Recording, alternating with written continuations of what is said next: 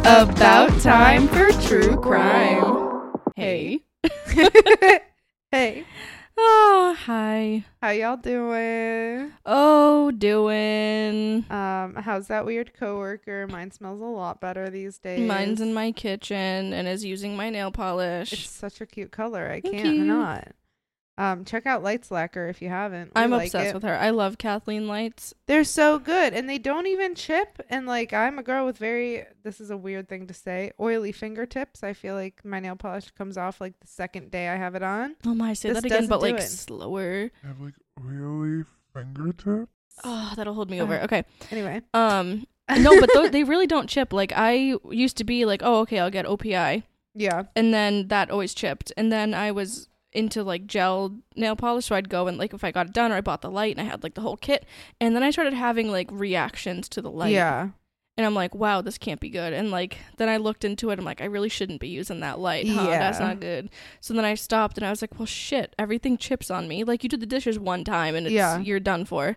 So God forbid you wash your hair. So. Yeah, and I'm like, okay, so I guess I'll just stop doing the dishes.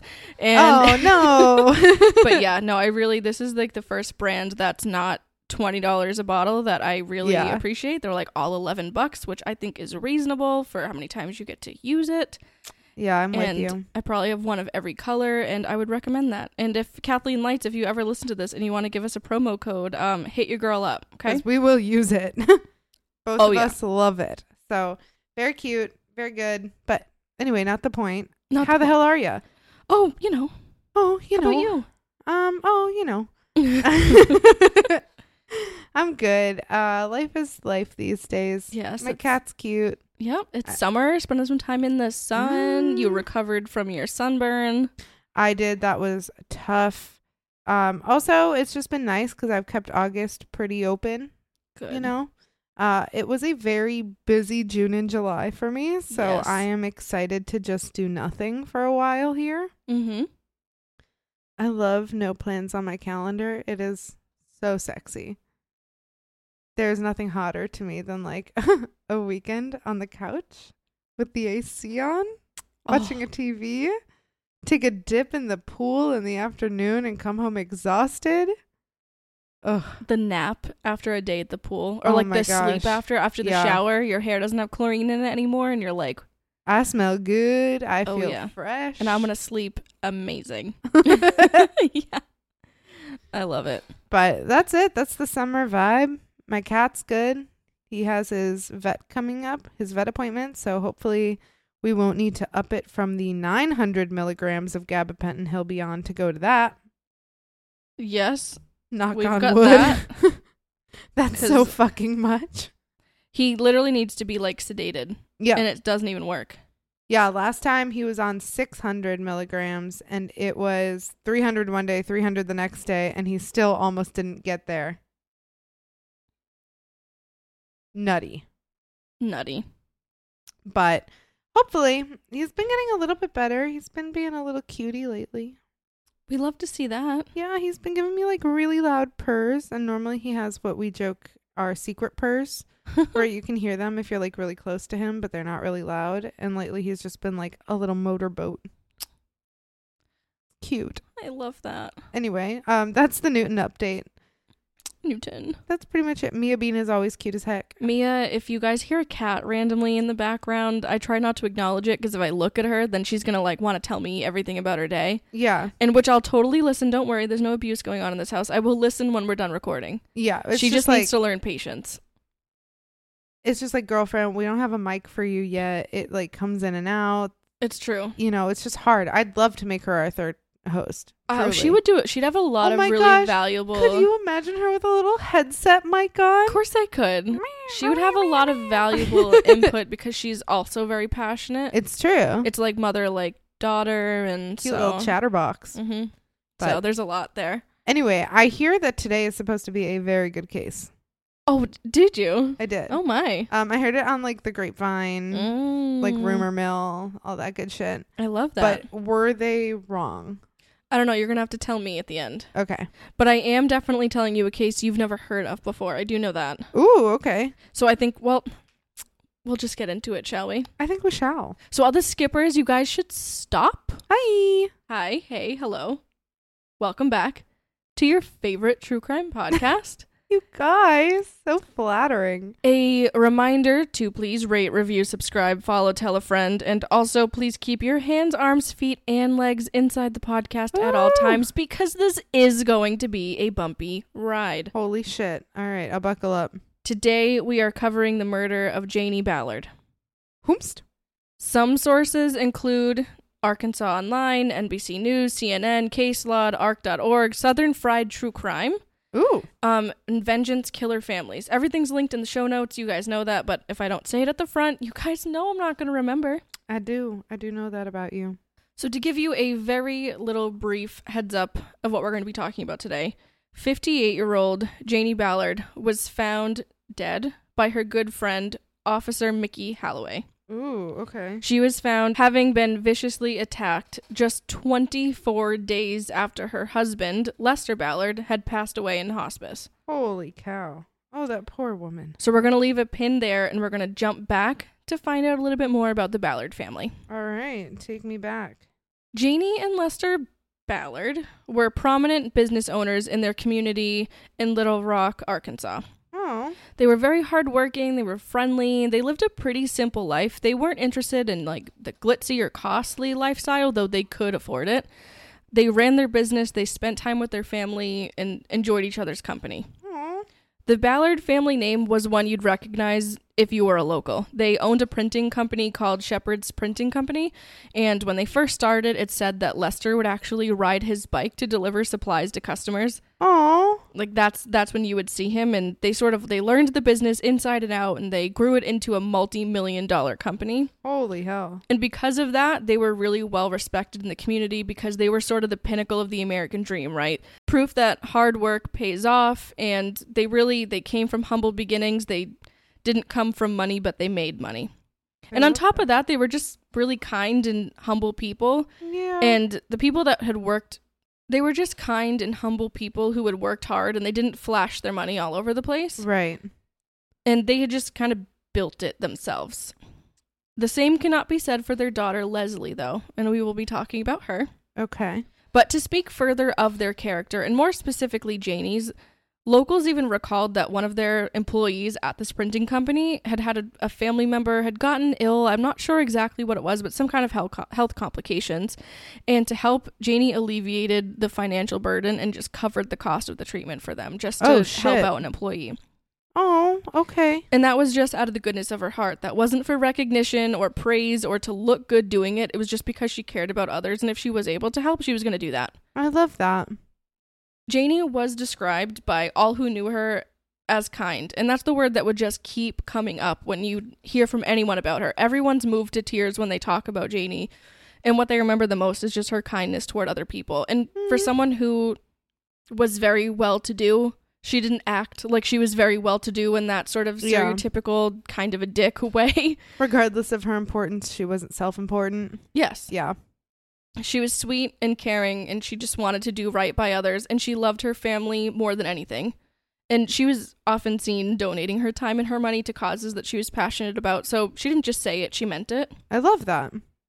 But more than anything in the world, the Ballards loved their daughter, Leslie Jane.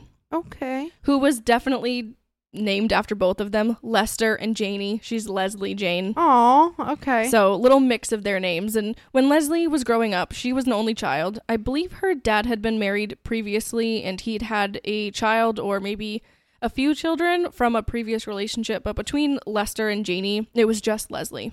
Okay. And she grew up as an only child, so she wasn't raised alongside those other siblings. I believe they were significantly older than her. Okay.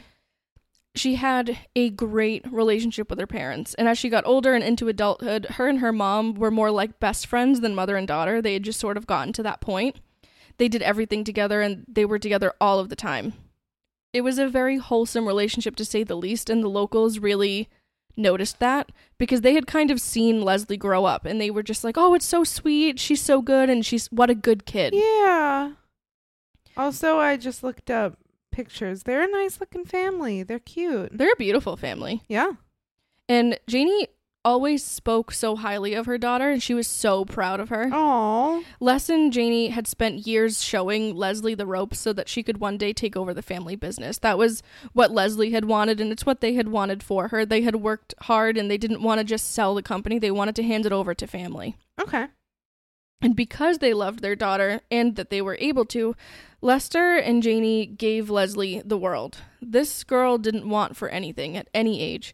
She went to a private school, then an expensive college, and then she completed her master's degree in 1 year. She was sure to live local so that she'd never be far from her parents.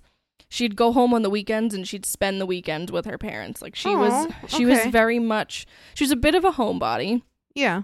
Very close with them and pretty much just like their good little girl. Yeah. When she graduated, her parents gifted her with a nice condo in the area. It was like in the same town, so she wouldn't be far. Oh my gosh. A new car and a job at the family business with a very generous salary, which is quite the graduation gift. I will say that. Yeah. I mean, one of those things would be quite the graduation gift. All absolutely. 3 of them. I'm like, snaps for you, queen. Like, and Leslie was beautiful. I mean, she really was. She was strikingly pretty. I think she was absolutely gorgeous. She was tall. She was this thin little brunette with a very beautiful smile. She was really smart. She worked really hard in her classes. She did all of that part herself. And she was very family oriented. I don't know how many different ways I can say it, but she really was. She was well known in the community because her parents were. Right. And what she was known as is just being this modest, sweet Catholic girl who was going to take over the family business and be as successful as her parents someday. Oh, okay. By the time she was in her mid-20s, though, Leslie was not very happy.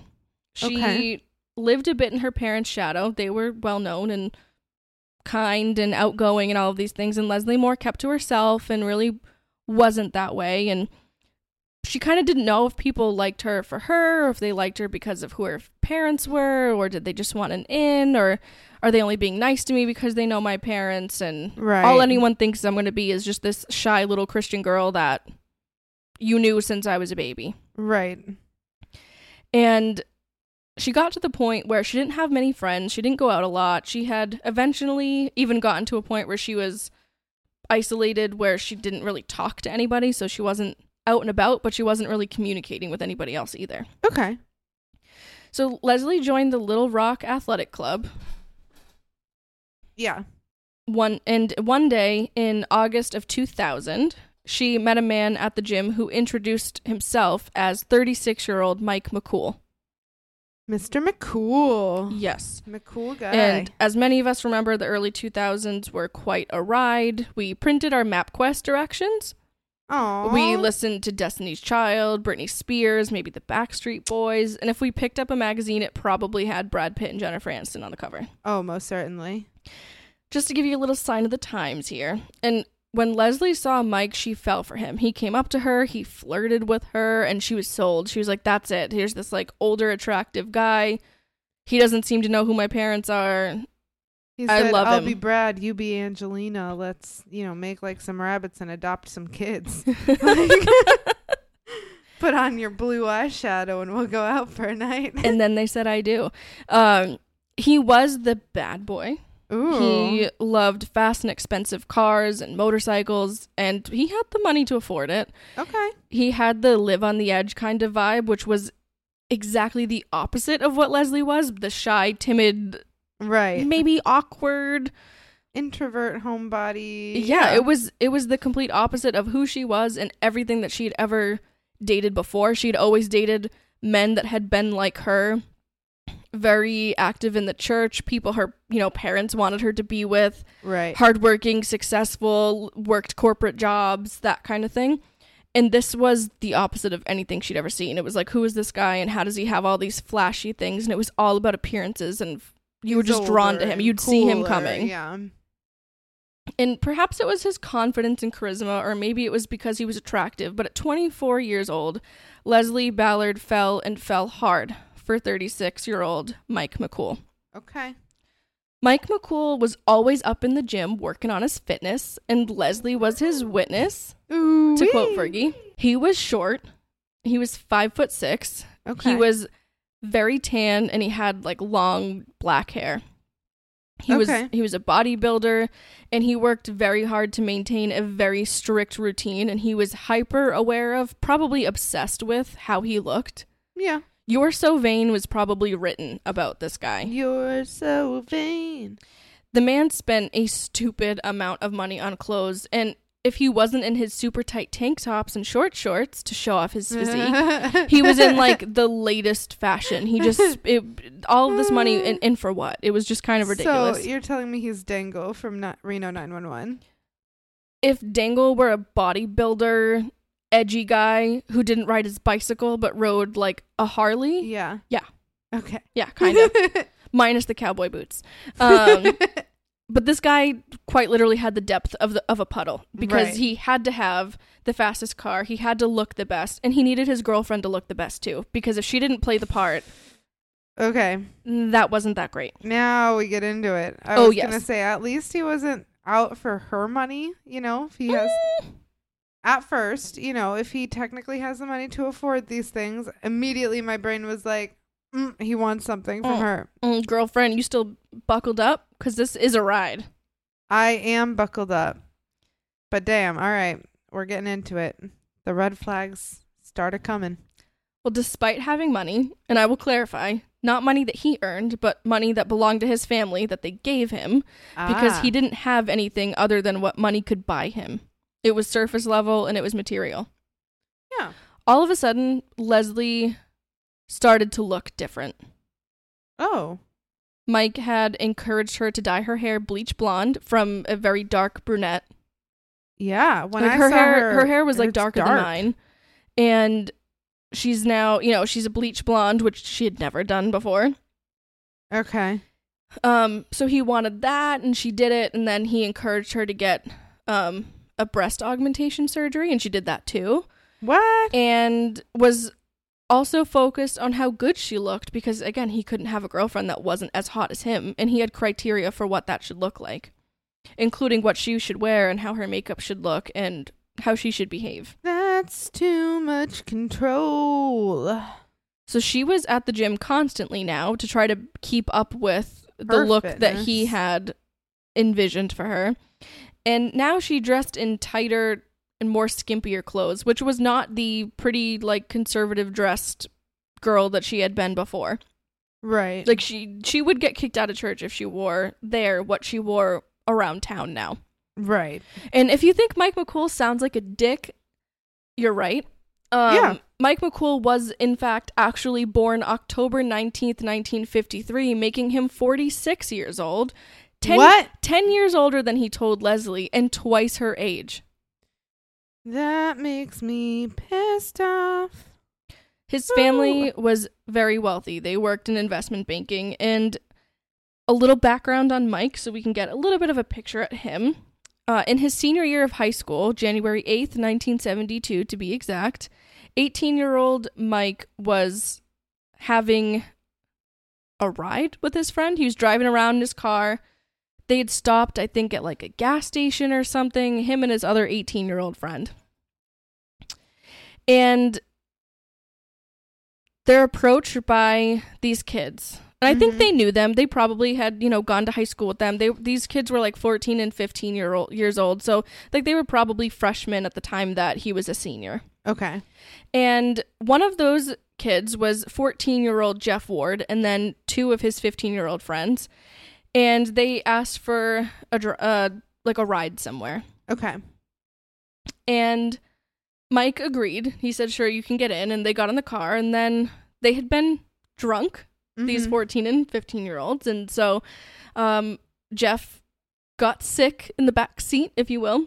Oh. And Mike's kind of looking back there like, are you okay? Did you puke in my car? And Jeff said, no. He's drunk and he's not going to tell this big dude that. I didn't. The puke was there when I got here. Yeah. Bro, someone puked in your car. I think you puked. Did you forget to clean that up?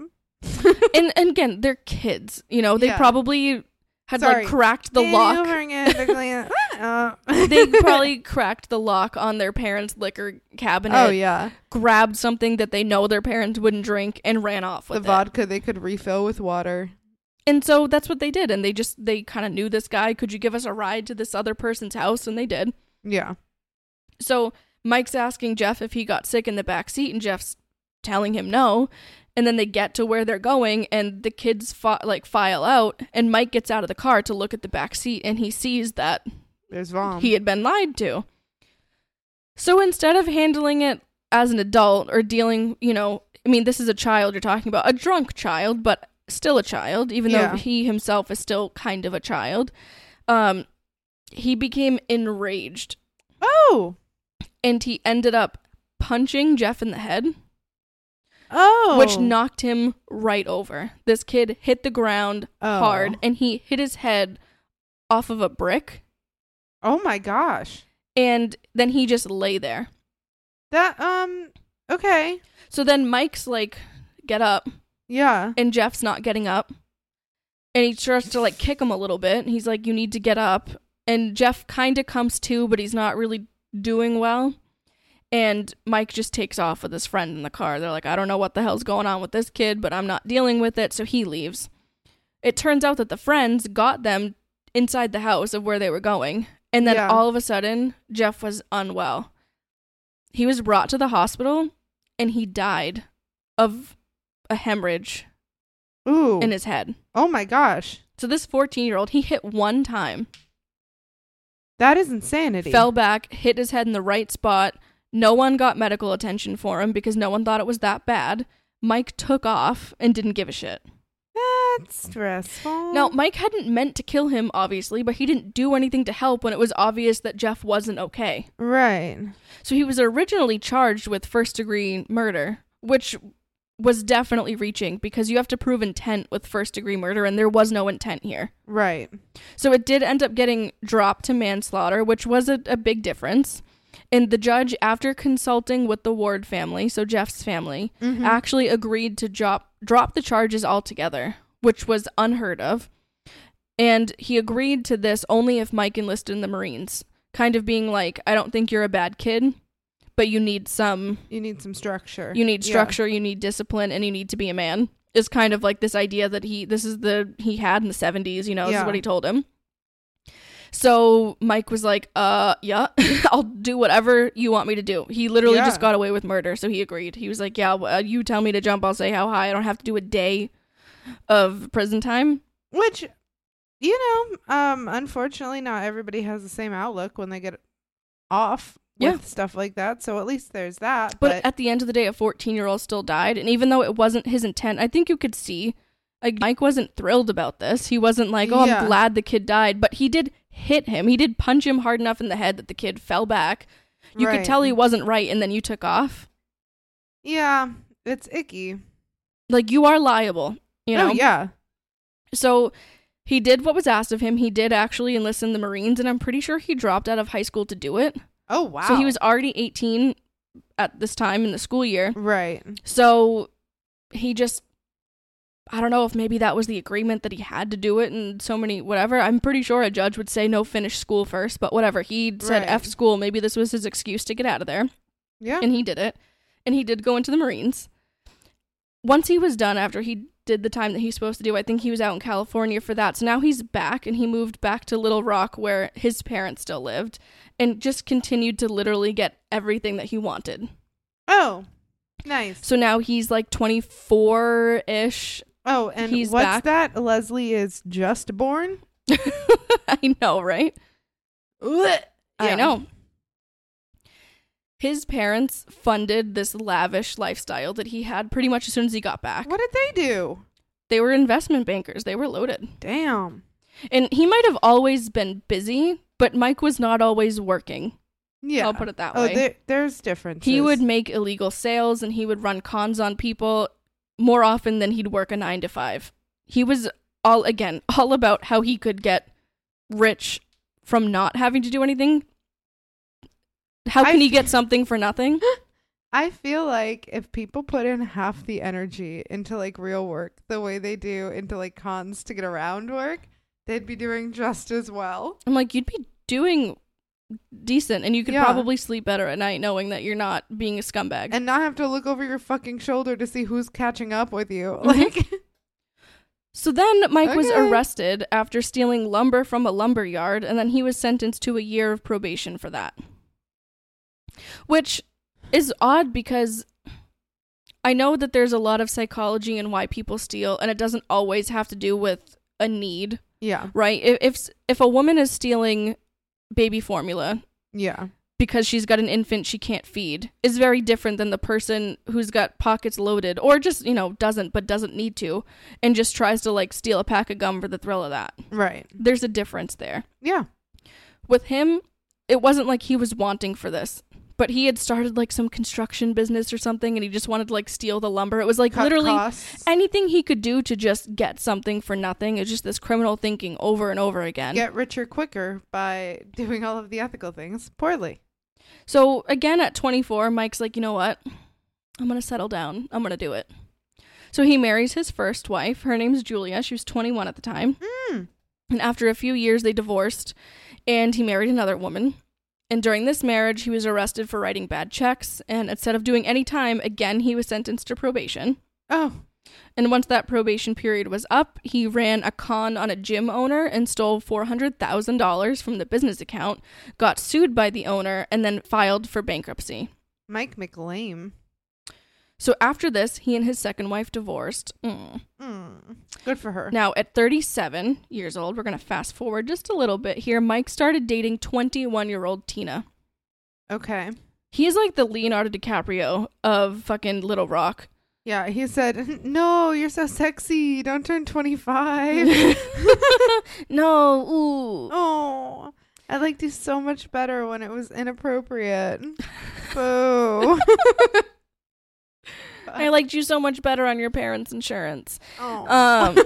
Me too. So he started dating Tina again, 21.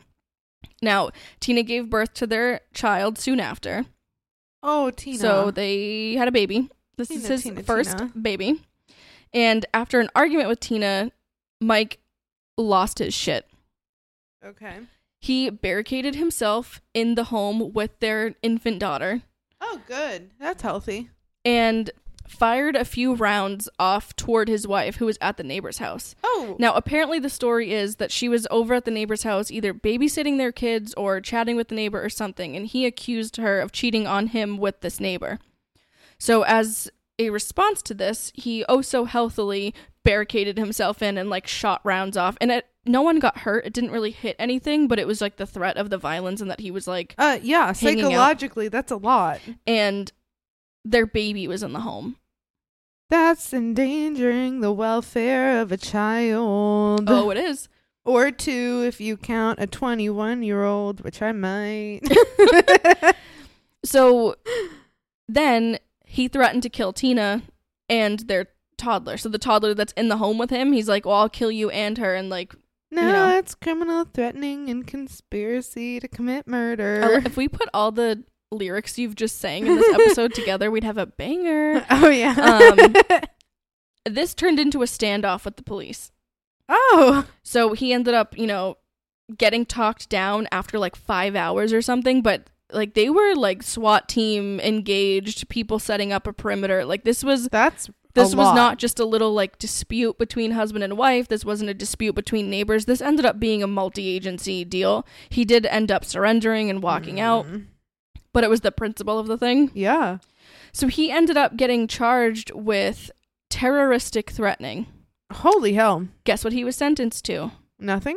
5 years probation. So, yes.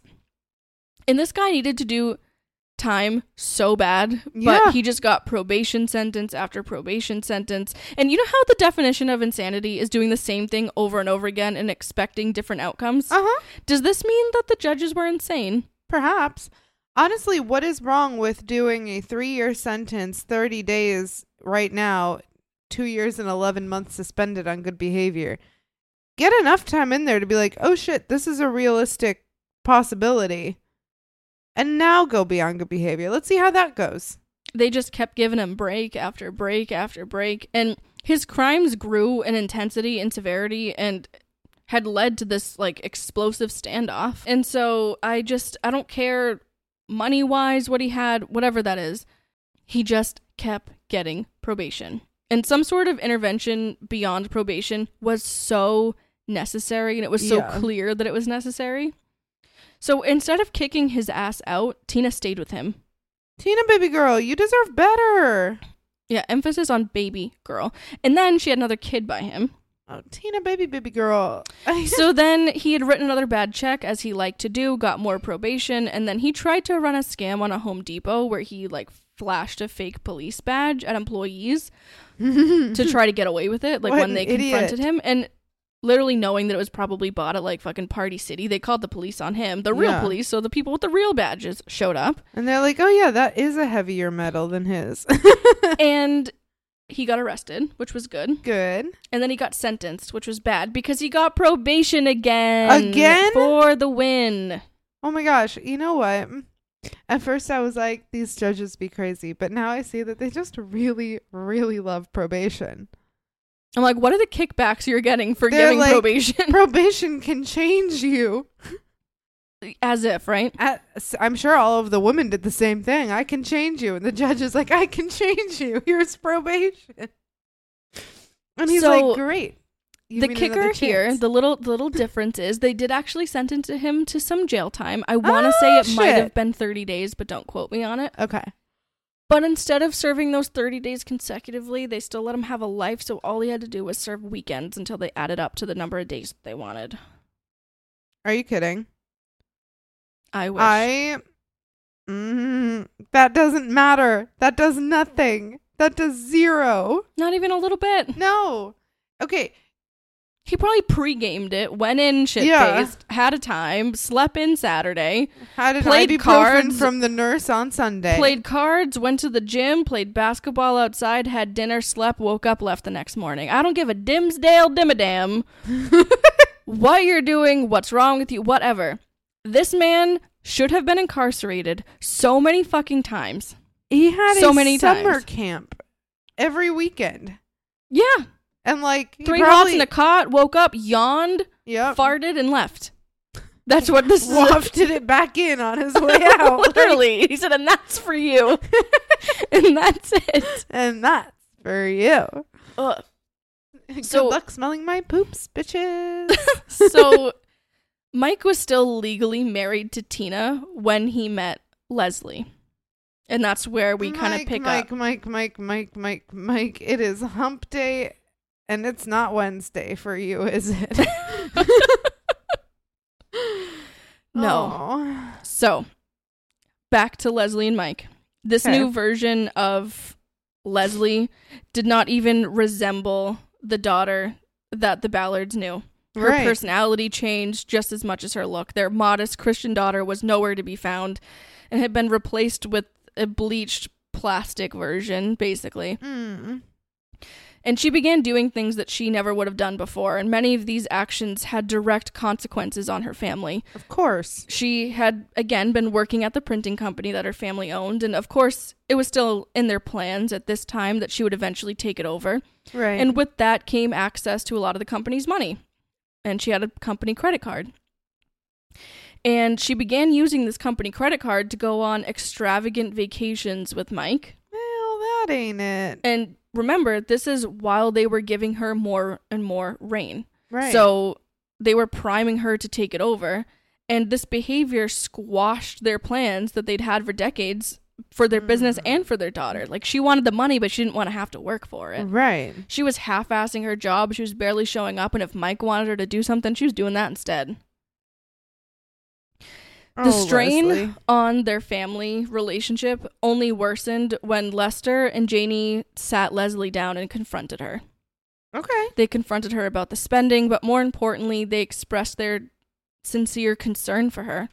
Right. They felt that she was being taken advantage of and used for her money. Because sure, he had money, but she was spending money. Right. It seemed like she was spending a ton of money, so I don't care how much he has. Doesn't seem like he's digging into his pockets too much. Yeah, regardless of whether or not he does have it. And they also brought up that a man made her feel like she had to change everything about herself to keep him.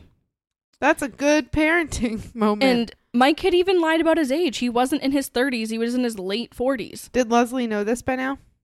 Her parents, I'm pretty sure, were the ones that ended up telling her. Eventually, she ended up knowing it. Okay. But it's because her parents ran a background check on him because they just didn't think it fit.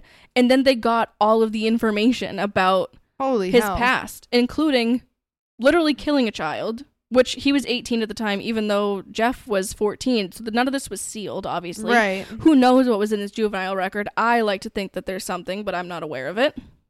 Yeah, frankly, as it should be with a juvenile record, but probably. But I think that 3 months into his 18th year was the first time. I don't think so. Not with this guy's record. Also, not with the strength and the umph of the first thing that happened, you know? So her parents were mortified. They were like, what the fuck? Like, finding all of this out. And they're finding out how old he is. So this may have been the time that they told her, and maybe she already knew at this point, but he had introduced himself as, hi, I'm 36-year-old Mike Mackool. Yeah. Which is like, you fucking scrub. Anyway. Mike McDrool. So they had this heart-to-heart conversation with her. They're pleading with her to listen, and she didn't. Right. After 3 years of dating, Leslie married Mike Mackool in 2002. No. Oh, yes. This was the last straw for Janie and Lester. They had financially helped her out pretty much her entire life. Although some of it she had earned herself. A lot of it, and especially in these later years here, she hadn't done. They had fronted the bill, and they put their foot down. They weren't going to support the lifestyle that they wholeheartedly disagreed with. Absolutely. This partying and clubbing and bleaching everything and changing everything and having to have big cars and just spend. This is not how they raised her. And also, it wasn't who they were. Yeah, I was going to say, it sounds entirely antithetical to their life. Like, and if they're passing down all of the things that they want, and they had this expectation that she was going to do that too. Hell, she doesn't have to. Yeah. You know, she's her own person, but they also have the right to say, these are our rules. They're also their own person. You know? Yeah. So they don't have to agree with what you're doing, and they certainly don't have to fund it. No, in fact, it's amazing that they gave the graduation gift they did, let alone another 10, 15 years of fronting the bill. I mean, she didn't have to want for anything at any time. And I can understand having disagreements with family, all of that. And I know that she was their only child together. And she had been the one that was invested in the business, that had dreamed of taking it over, that did work hard, that wasn't afraid of hard work, that was like, they were so proud to be able to pass this down to their only child. And then she meets this man, and she's this bleached, tanned, entirely different version who's selfish and kind of greedy and lazy now. And they're like, who is this? You can do what you want with your life. That's completely fine, but I don't have to pay for it. And frankly, like, it is concerning. A drastic personality change, a drastic lifestyle change, all of that is worrisome, regardless of the presence of a man. Mm-hmm. And then you add in the presence of a man twice your age and, line up the timelines, and he's the catalyst? Hell no. It's really not good. What was once a tight-knit, inseparable family was now in shambles. Leslie and her parents were estranged at this point. Holy shit. Everything changed even more in the summer of 2003. Lester fell ill from complications with his liver, and he got increasingly worse. And unfortunately, he actually passed away in hospice care in August of that year. He wasn't even 70 yet. Oh gosh. Okay. Janie did not know life without Les. In the beginning, it was unbearable for her. She was grief-stricken. And what made all the difference in the world for her was actually the community around her. Those same people that she had helped in their time of need really stepped up for her. Well, good, because she was genuinely there for them. So I'm glad that they're there for her. The outpouring of support and kindness she received, though she appreciated it, did not make up for the fact that she and her daughter were still estranged. And her husband is gone. And that broke Janie's heart. Of course. In a different way. And at one time, Janie, Lester, and Leslie were always together. Now one of them's dead, the other one's estranged, and she's left alone. So it had to feel like to Janie that she had lost the two most important people in her life really around the same time. Oh, I'm sure. Lester died while Leslie and Mike were on vacation in Florida. So they were out on one of their many vacations, and Lester passed away. Now, Janie did not notify Leslie that her dad died. Okay. Which is wrong. Yeah. I mean, I understand being estranged, but at what point do you not put that aside? I can't speak for anybody else. I don't know. I wouldn't do this, so I don't know. Yeah. I wouldn't do that, but they hadn't spoken. Leslie found out 10 days after her dad died that he had died, and when she asked a family friend if they could give her the information for the funeral, because she was like, didn't want to ask her mom, the family friend was like, we just had it a few days ago. Oh, God. She didn't even get to go to the funeral? So she didn't even get to go to the services, which really takes a big piece out of her grieving and her closure to be able to have that and be surrounded by family. They sort of, that was taken from her, and that stings. I mean, that's not good. That's bad. That hurts. And I understand that. That is hard. But when she found out, she didn't fly home. She was still in Florida when she found out. She still stayed and finished her vacation. Well, I mean, yeah, but then you think, like, they already had the funeral. What is there for her to do at home? Mm-hmm. But also, like, how the fuck long were you in Florida? Yeah, I was thinking that. I was like, 10 days later? Holy hell. So when Leslie got home, she went to go see her mom.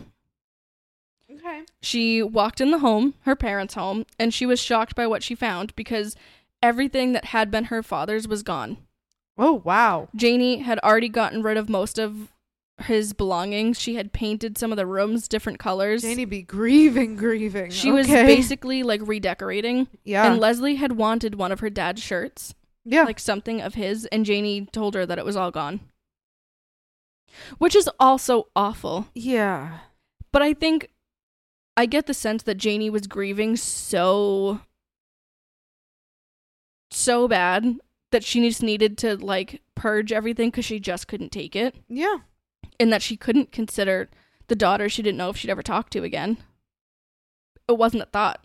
And Leslie just kind of showed up at her house to talk to her about it. And she's like, well, where are all these things for me? And she's like, I don't have anything for you. I'm sorry. Like, I couldn't take it. I couldn't do it. But Leslie looked at it like, oh, look at you basically celebrating now that he's dead.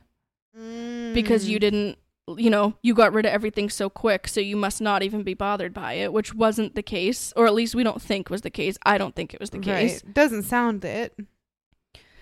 And Leslie had wanted more than what was left, because all that was left was her dad's old coin collection, which I think was of value, and some random miscellaneous items, which Janie was holding on to. They were not going to Leslie. Yeah. Leslie also found out some more upsetting news, upsetting to her, that rather than the $1 million she expected to get in her father's will, she learned that she was only going to be getting $25,000. So we're going to leave that there for a second. Okay. We're going to take the pin out from the very beginning. We're revisiting our case September 13th, 2003. Okay. It's about 6 a.m. Okay. And Mickey Holloway has arrived at Janie's home. Okay. He'd been in the police force, the local police, for many years. He and Janie had been longtime friends. And in watching one of the documentaries that I watched on this, I believe it was because the local police departments had utilized the printing company to print some of their... Okay, yeah. Like, they had a business transaction, but they had owned the business for so long that they had gotten to know a lot of them pretty well. So there were friendships made there, and Mickey and her had just sort of been friends. And she had asked him to keep an eye on her because she just had a bad feeling. Who asked him to do that? Janie. Okay. Had asked her friend, officer, Holloway, to keep an eye on her. Okay. Because she had a bad feeling. Oh, shit. Okay. And we'll talk a little bit more about that. So he had called her that morning, as he usually did, to check on her, but she didn't answer, and he thought that was really strange. So he took a ride over to the home. And when he got there, he just had this eerie feeling, which you should always trust your gut. Yeah. The door was ajar. The door from the basement to the garage into the home, which is not how she would have left it. And her car was gone, which was weird because she would not just leave her door open. Yeah. So he went through the door of the garage into like this little den living room area, and immediately he saw her body on the floor. Oh. It was a very gruesome scene. She'd lay on the floor in her own blood, deceased since the day before. Holy hell. She was stabbed so brutally that she was nearly decapitated from such a large gash in her neck. Also visible were several stab wounds in her back and defensive wounds on her arms. In total, she'd been stabbed over 70 times. Holy. So, obviously, he calls the police. That's immediate. But he is distraught. So, he is still on the scene when other law enforcement arrive, but he's not there in his professional role. He was, like a crime scene tech or something like that. Right. Or, like, he specialized in that. And so, normally, he would have been the one to take care of, like, process the scene. But he was emotionally had an emotional connection to it, and they were like, "You need to sit this out." Because he was good friends with her, and because he had this soft spot for her, they were like, "You can be here because we need to talk to you, but you just need to take a seat. Don't go back in there. Don't punch in." Yeah. So obviously, a few reasons he'd been removed from the scene. The first is obvious. He's emotional. He saw his very good friend murdered. Yeah, that'll do it. They did their due diligence, though, and the other reason they wouldn't let him leave is because he was the only witness there. He's the only person. He's the first one there. They needed to know, did you move anything when you got here? Right. Did you notice anything else? Why were you here in the first place? What time did you get here? When was the last time you spoke with her? What did you do last night? What did you do this morning? You know, I mean, they interviewed their own, like they would interview their own. You know, you kind of have to figure out, like, he's still, as of right now, the last man with her, if you will. Right, absolutely. He's a suspect. And they very quickly determined that he was not a suspect, but they did have to rule him out. And so they were stern with him to rule him out. And I appreciate that. I think that should happen more often. Now, with their conversation with Mickey Holloway, he shared with investigators some pretty important information. Good. He said that Janie had confided in him recently that she was afraid for her life. Yeah. And more importantly, she was afraid that her daughter's husband, so her son-in-law, was going to kill her because of money that she had. And she just felt that. She just thought, she knew he was bad news, he was greedy, and it just didn't sit right with her. Trust your gut. She wanted to change the locks on her doors, and she did. She got new keys. She updated her security system. Holy hell. And that was all because of these same concerns. She acted on this. That's good. She had even asked Mickey to check in on her daily. Right. So she asked if he could reach out in the morning and the afternoon. I mean, this is how, like, vigilant she was. She's like, I need someone who could do something about this to know. Right. And I'm confiding in you. Can you please check on me? And if you don't hear from me, can you come by? Right. Because this was the level of fear that she was at. She also took him around the house and showed him where she kept her most prized possessions. Most importantly, the jewelry that she kept, her most expensive and her favorite jewelry, she kept in like this little bowl under the sink in the bathroom. Okay. It was like a very little hidden place. She didn't keep it in a jewelry box or anything like that. And she just had this gut feeling that something bad was headed her way. And she's like, all right, I'm going to have this security stuff set up, and this is where I'm going to put this. And if you notice this is missing, like, this is important. I need you to look here if something happens to me. She's one of us. She's literally just trying to prepare for the absolute worst possible thing that you can ever prepare for.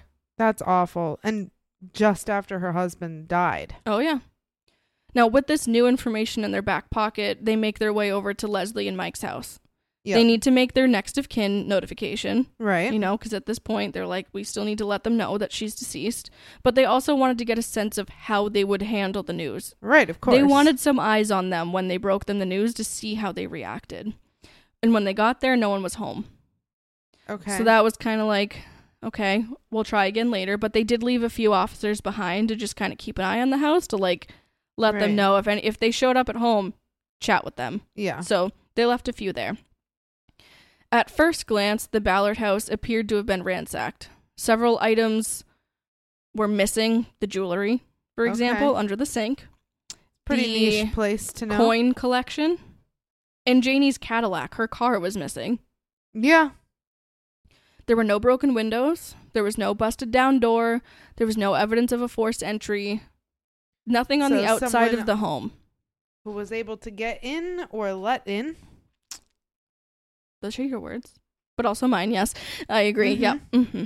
And they started to think that the scene looked staged because some drawers were pulled out, but they hadn't been gone through. Nothing was taken. So drawers would be pulled out and dumped, but they hadn't been sifted through. Does that make sense? So it looked like someone had just tried to make it look like it had been ransacked, like people were looking through things and taking things. In reality, the only things were taken were the things of value, which was the car, the coin collection, and the jewelry. Yep. So that was odd.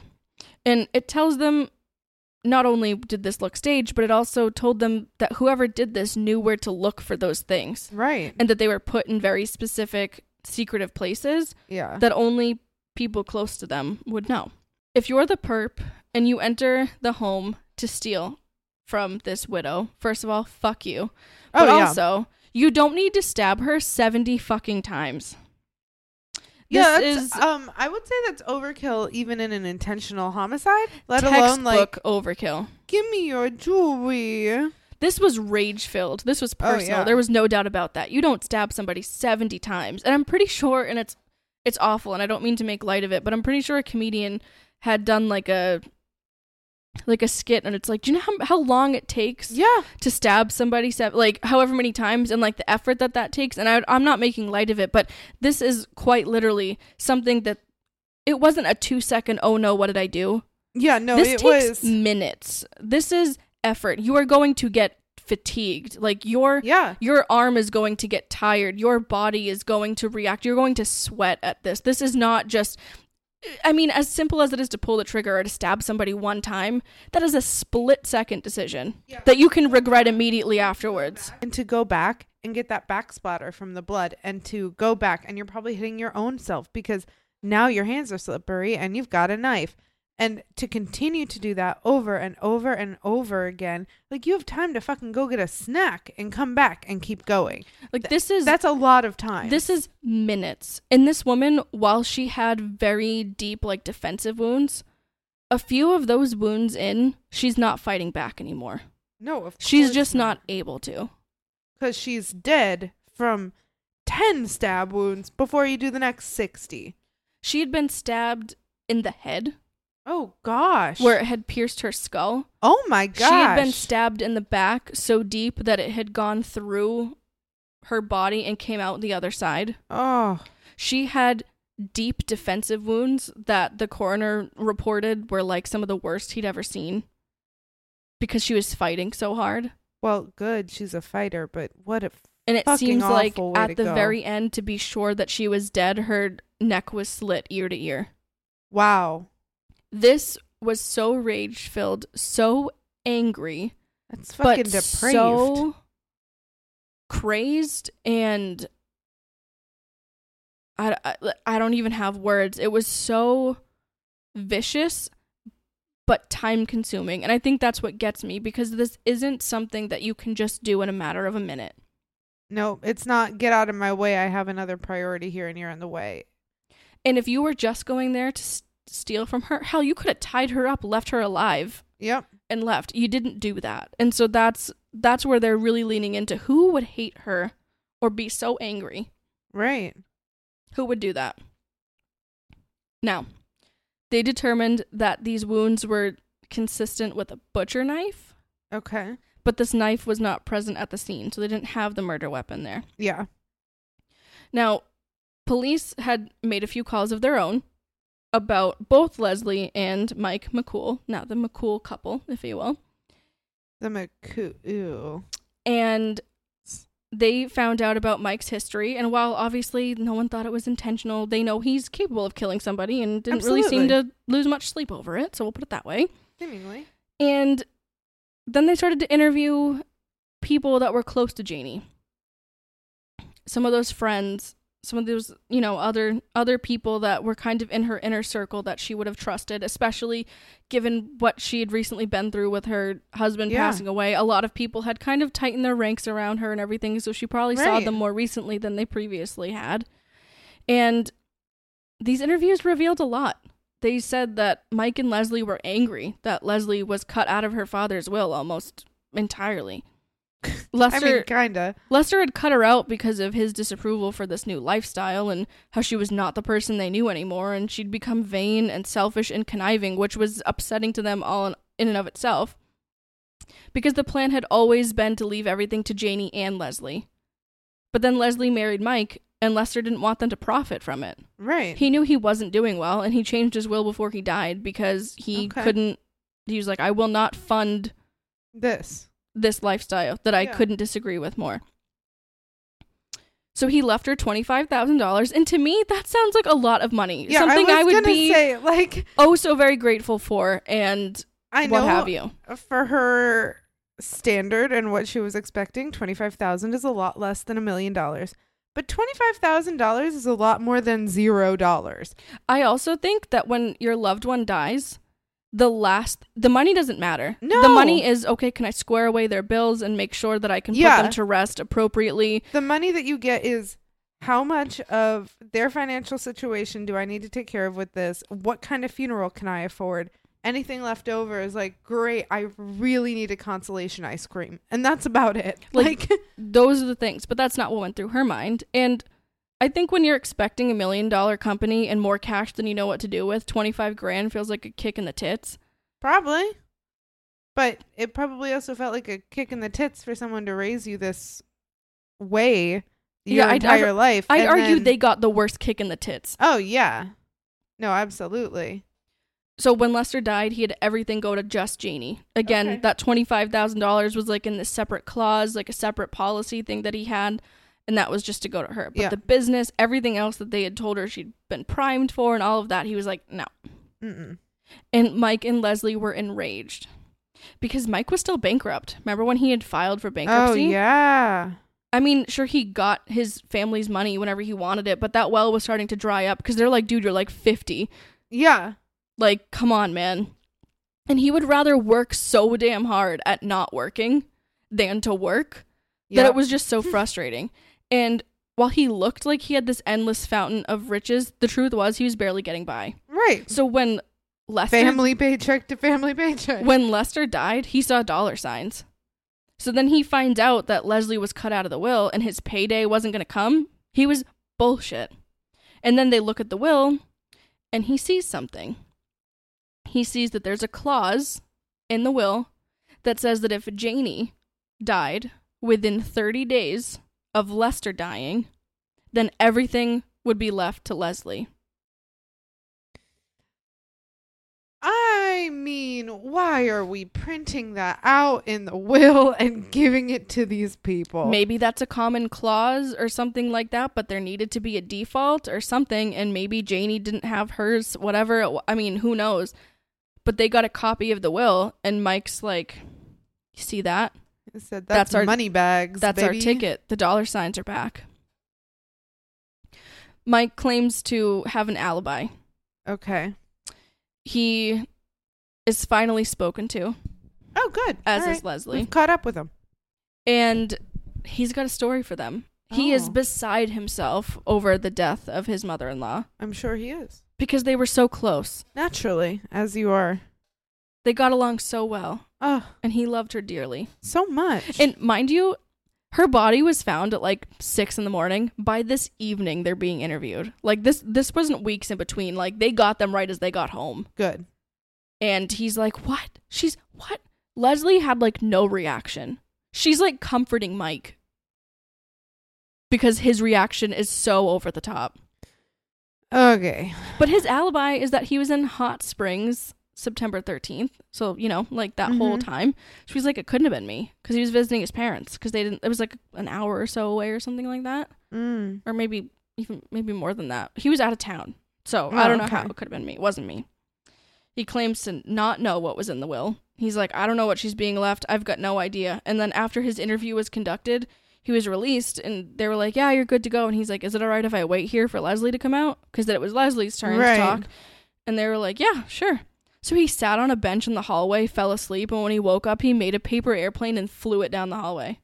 Like, that's how unbothered he was by this whole situation.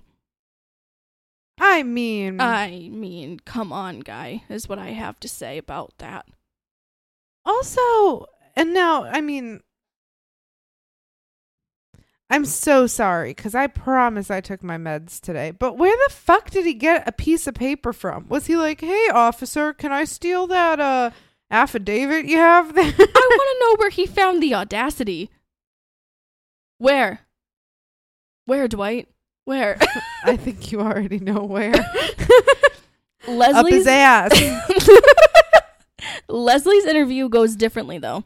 Okay. So Mike denied. They had nowhere to go. They hit like a brick wall with this guy. Yeah. This mastermind that he is. And we'll talk about him in a little bit. But Leslie's goes very differently. She tells investigators that the relationship between Mike and her parents was fine. Oh. And it wasn't until they literally looked at her and were like, that's horse shit. Why don't you start telling us the truth? We know, like, we know that your mom was concerned. We know about the will. We know about all of this. So, like, if at any point you feel like not being an asshole, we'll move forward. Know. In the nicest way. So, you know what I love? I love the phrase, all due respect. Because nothing respectful comes after that. Well, also, it's like, it's whatever respect is due. If you have no respect that should be due to you, it doesn't fucking matter. Yeah, with all due respect, she's an asshole. Yeah, absolutely. So we've got that going for us. Anyway, but when they're sitting with her, they're not thinking that she's done this. They're thinking that Mike did it and that she's covering. And that, you know, maybe she's afraid. They're trying to piece together what could have happened, but they're not thinking that she's the assailant here. But regardless, your father is dead, and now your mother is dead in less than 30 days. 24. Don't to be exact. A fucking asshole. I don't know. Don't be a greedy murderer. I mean, I don't know how else to. This is like Grant Amato shit. Yeah, it is. Yeah, it really is. So they just like, hey, we think like we know Mike did it. Can you just admit it? Yeah. She's like, no. But they're surprised with what she does share. Because she admits to being the one who killed her mother. What?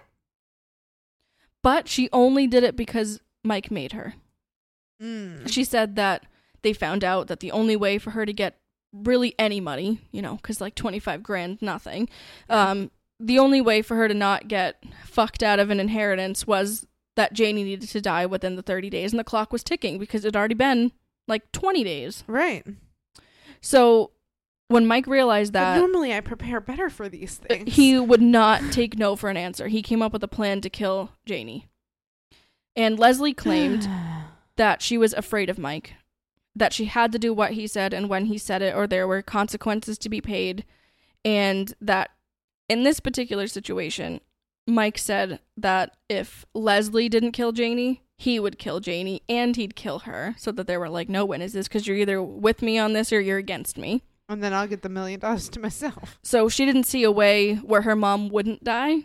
So she's like, I'll just kill her. This is her version of this anyway.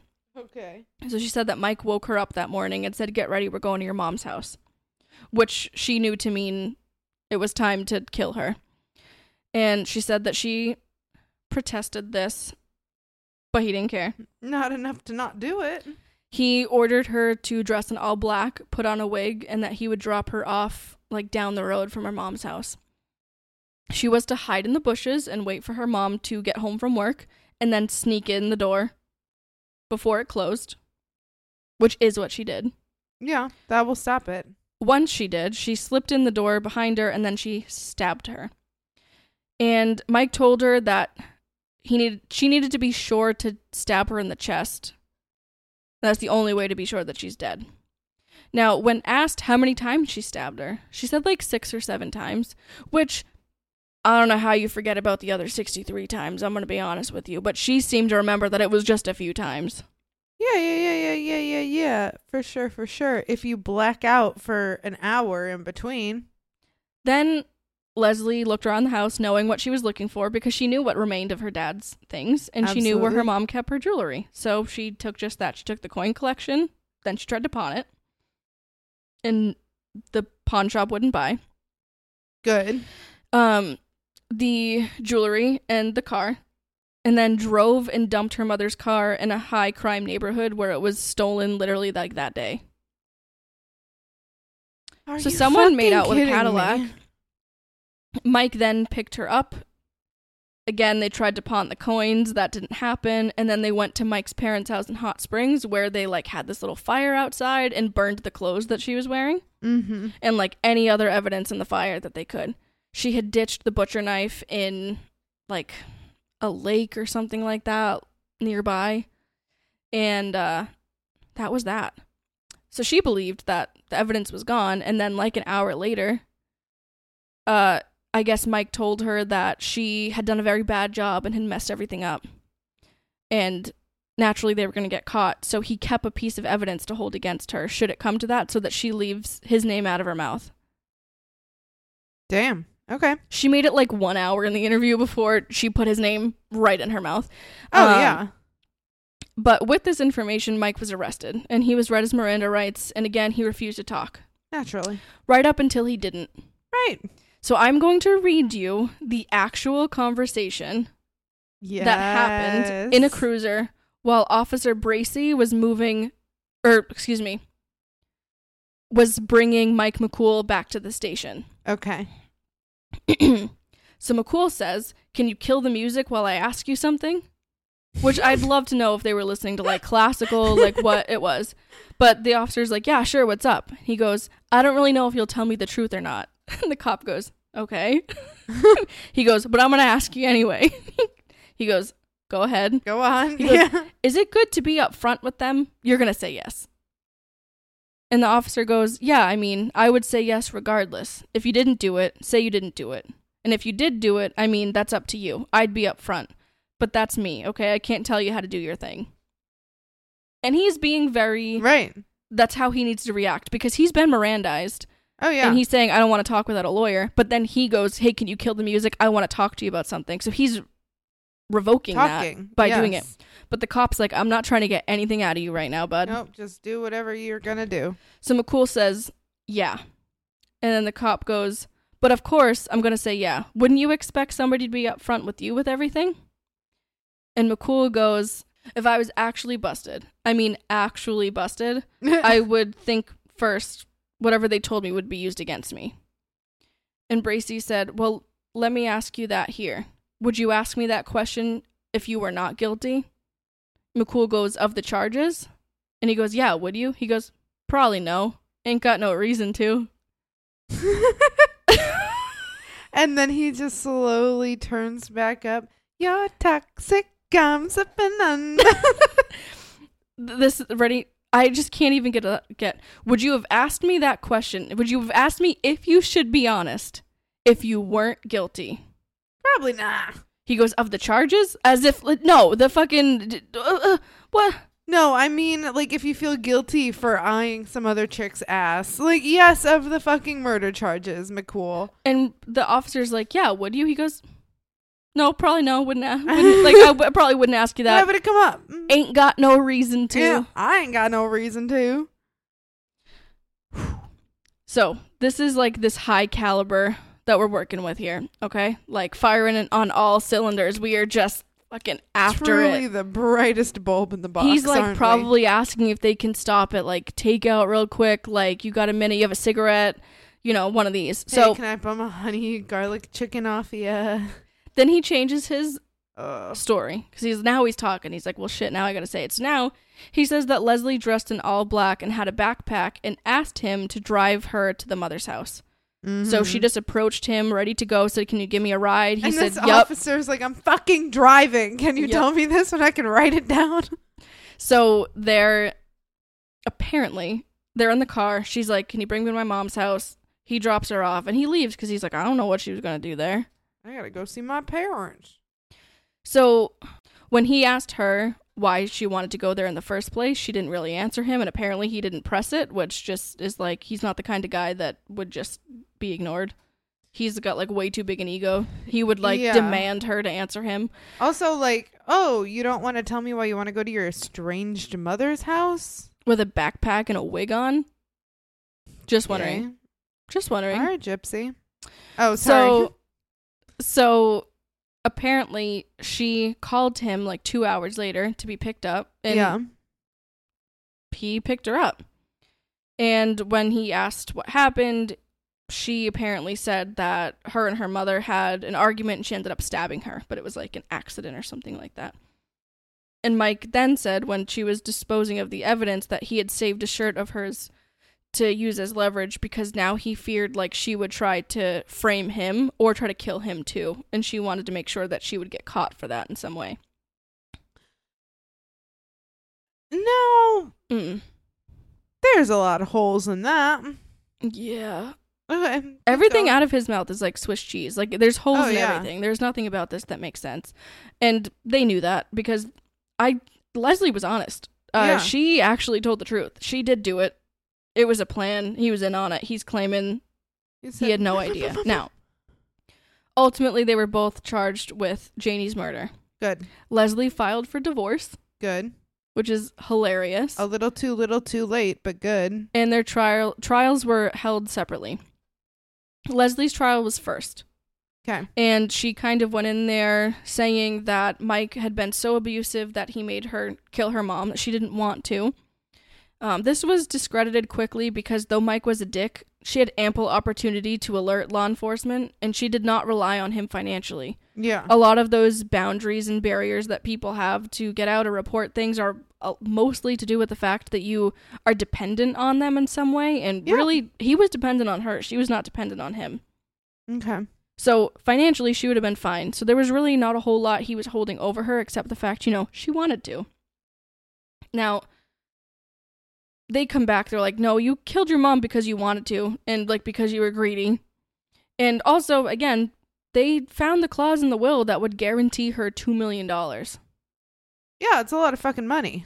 So she claimed that she had planned to leave him and that she went to her mom's house to talk to her about it and that she didn't kill her. And that she had gotten a copy of the will and she hid it at home because she knew what Mike would think. But Mike ultimately found it, read it, and saw that same clause that she did and said, no, we need to do this. He said, no, I want $2 million. And when she presented in court, she had her dark roots grown out, so her bleach blonde hair had started to grow out. She had her dark brown hair under it. She wore baggy clothing, a little bit like how she would have dressed in her past. Aww. And she did not look like the bleached and tanned version of herself that she had. Most everything that she had said in terms of trying to vilify Mike and that he made her do it was discredited. Again, for the reasons that we talked about, but also because she was the one with the most to gain here. Right. There was no doubt about it. She went into that home, and even if he had made her kill her, maybe she would have stabbed her once. She stabbed her 70 times. That's a lot. She was getting back at her for not only the greed issue, but also likely not being notified of her dad dying, not going to the funeral, not getting any of his belongings. There was a lot of emotion involved there, and I think that's pretty evident with the scene. But ideally, the only reason that she needed to die was to guarantee her that money. And the time was running out. She had less than a week to complete this. I mean, I know that it's wrong, and I genuinely, truly from the bottom of my heart, believe that it's wrong to not tell your child that their father died. And I do too. Specifically, not even do it in time for a service. I get that. That fucking blows. Yeah, that hurts. But you work through that in therapy. You don't kill your mom. Also, you can't work through it if your mom's fucking dead. Maybe that's easy to say, but if we're not putting those 2 and 2 together, that's 4. You can't do that. I find it a little fucking ridiculous. I mean, don't get me wrong. I have absolutely no doubt either that Mike had his fair share of abusive tendencies. That man does not strike me as like a kind and gentle, loving soul. No, look what he did to Tina. Exactly. But, I mean, if you were there alone, Baby girl, why are you stabbing your mom 70 times? And I get it. She has more of an emotional motive than he does, so I'd be shocked if he stabbed her 70 times. That's a lot of work for a guy who just wants a quick payout. I mean, he has shown time and time again he does not like work. Mm-mm. But what the fuck? Okay, sorry. I'm processing. But it's true, and that's where it comes from. And while I think that Mike really did he persuade her in a lot of ways, no doubt. Oh yeah. In my mind, no doubt at all. But he didn't plant those seeds. And even if he did, he didn't water them. You know, like well, and that's the thing. It's like they didn't make anything that wasn't already evident in her. And while her personality had been nothing like that before she met him, in the years she was with him, this is who she was. Right. And this murder wasn't anything short of rage, personal anger, all of it. Overkill to the max. Yeah. And then to ensure that she was dead, she nearly decapitated her own mother. Nice. There is no way that she was persuaded to do that, forced to do that, coerced to do that. And that's really what they leaned on here. And on May 28th, 2004, she was found guilty, and she was sentenced to life without parole. Good. Now, in Mike's trial, they claimed... Oh, wait, is he like 60 now? Because I totally forgot. He's a billion years older than her. He's in his 50s. Okay. Yeah.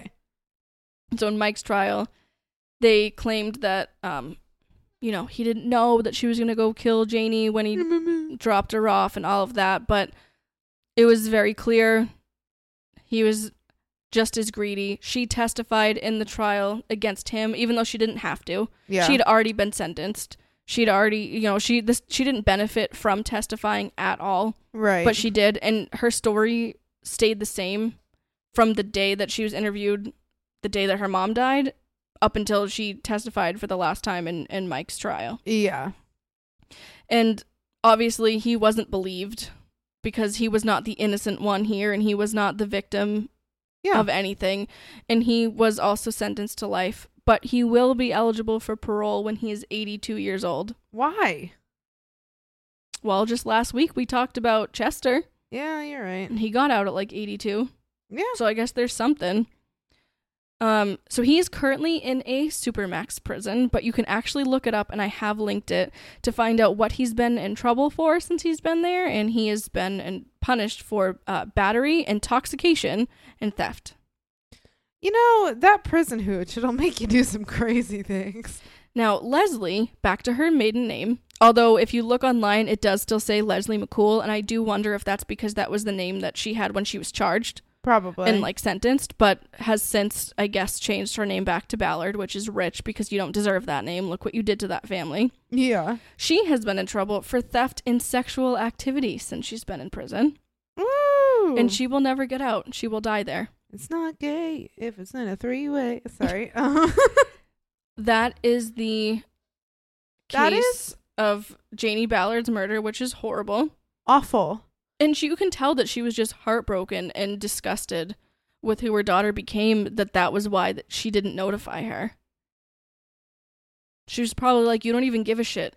Like, you've shown for years now that you literally couldn't give two shits less. Why am I going to call you? Simply so you can come sniffing out of the woodwork to try to see what money you're going to get. And then that's exactly what she did. I can write you, yeah. You know, it's like, do I think it's really a shame that she didn't go to her dad's funeral? Yes. Do I think that it changed the outcome? Not at all. I think no matter what, if they saw that will within the 30 days, it was game over. They had already perked up. They had already seen the dollar signs. They had already found their ticket. Yeah.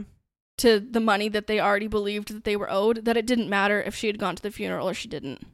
Well, and also, I'm just devastated. It's so unneeded. It's so unnecessary. And I always say that I get really frustrated with entitlement, and I do. I think it's one of my biggest problems. Like, working with people, dealing with things, I have such a difficult time dealing with people's entitlement, because this world ain't fair. Don't nobody owe you shit. But greed is so fucking close as a second where I'm like, how? Why? What's the fucking point? Because this is morbid and this is gross, but like, had she waited 30 years, she'd probably still get $2 million fucking dollars. Or how about you try to make your own money? How about you actually start taking things seriously and run the business like you said you were going to, and then you can do it yourself. Or, I don't know, don't run the business and make it some other way, because the business is also a gift from your fucking parents. Maybe do anything on your own. And also, Mike, I don't know, maybe don't be a fucking creep. Don't be an 80-year-old hitting on a 50-year-old. It's not cute. It is kind of cringy, though. It's awful. And frankly, everything... And he didn't look young enough to be like, I'm in my 30s. I'd be like, the shit you are. I'd be like, I don't know what kind of shit you're smoking and what skincare you're not using, but stop it. Like, he did not fit the part. Now, he wasn't this, like, ugly guy. Like, No, he was handsome enough. He's somebody's type, you know? Yeah, absolutely. Not mine. I don't think my genetics with me being short could marry somebody that short. I think our offspring would just be too short. They'd be itty bitties. They'd be like the little trolls. I think that's why, like, my caveman brain can't, like, I only like long, tall, like, thin. Drink some water. Yeah, like, I'm like, if you're not, like, 6'3", it's difficult. So I love that you say that and you're like 3'3". It's true, yeah. I just want you to be twice my size. That's all. But really, no, but I think that, you know, he was not this unattractive, like, ghoulish looking guy. He was hot, and if you were into bodybuilders and things like that, he ran with the crowd. He could hold his own like the rest of them, and he had motorcycles and fast cars, and how fun to be with someone like that when you've never done that. But that's fun for, like, a one-night stand. Are you going to fucking marry this guy? Do you know he's got kids? A week? Yeah, where are his kids? Better off without him, but truly. I don't know. I just, and I mean, also... maybe I'm just someone who needs that, like, intellectual stimulation. Like, I need to be able to have a deep conversation. I need to be able to, like, poke your brain and be like, what's going on in there? And I need it to be more than, well, I really want a second genuine leather jacket in black, but I want this one to have gold hardware, not silver. I need more than that. That's the level of depth that this man has. And, well, did you work out today? Yeah. Your roots are coming in. You have to dye your hair again, and Can you get your tits done? Like, he literally, like, everything about her shouldn't look the same. No. And it's devastating. And I hope they sag now. I don't, but I do hope that she can never fly on a plane or they might pop. She can't go anywhere. Fun. Yeah. She's serving an LWAP. Yeah, but, I don't know. They can transfer you to, like, different prisons and stuff. I just hope that they have to do it via vehicle. Bus. Yeah. So that is that. It's really awful. And that's disgusting. I think Janie, as awful as it was in the way that she died and how hard she fought to live, but to be murdered by the person that you loved more than anything in the world is just so heartbreaking. Yeah.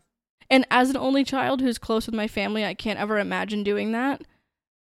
But I also know that that relationship as an only child with your parents is a unique one. Yeah. And, like, from only child to only child, how fucking dare you? Yeah.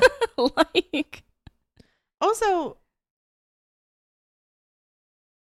I mean, this might get kind of dark, but, like, oh my, on a true crime podcast, girly pop, you're really setting yourself up for such failure. No, obviously, this is heinous, this is deprived, this is nasty, just period to do. But also, you think, and, like, maybe one day you'll grow. I hope so. I won't hold my breath, but I hope so.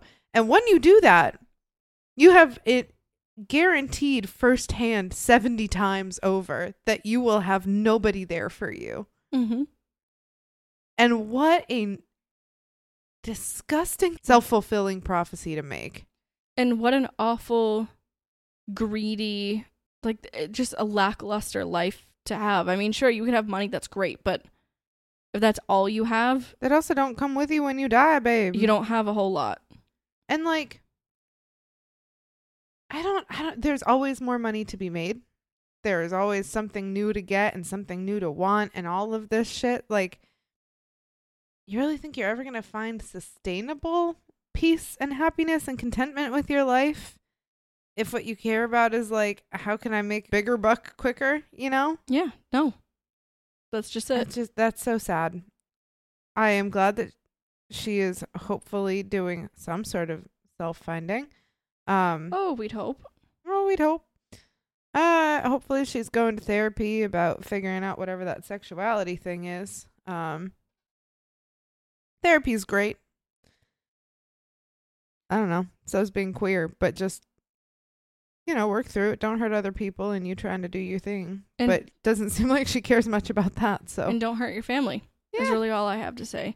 So I'd love to hear our listeners' feedback. I'd love for you guys to let us know.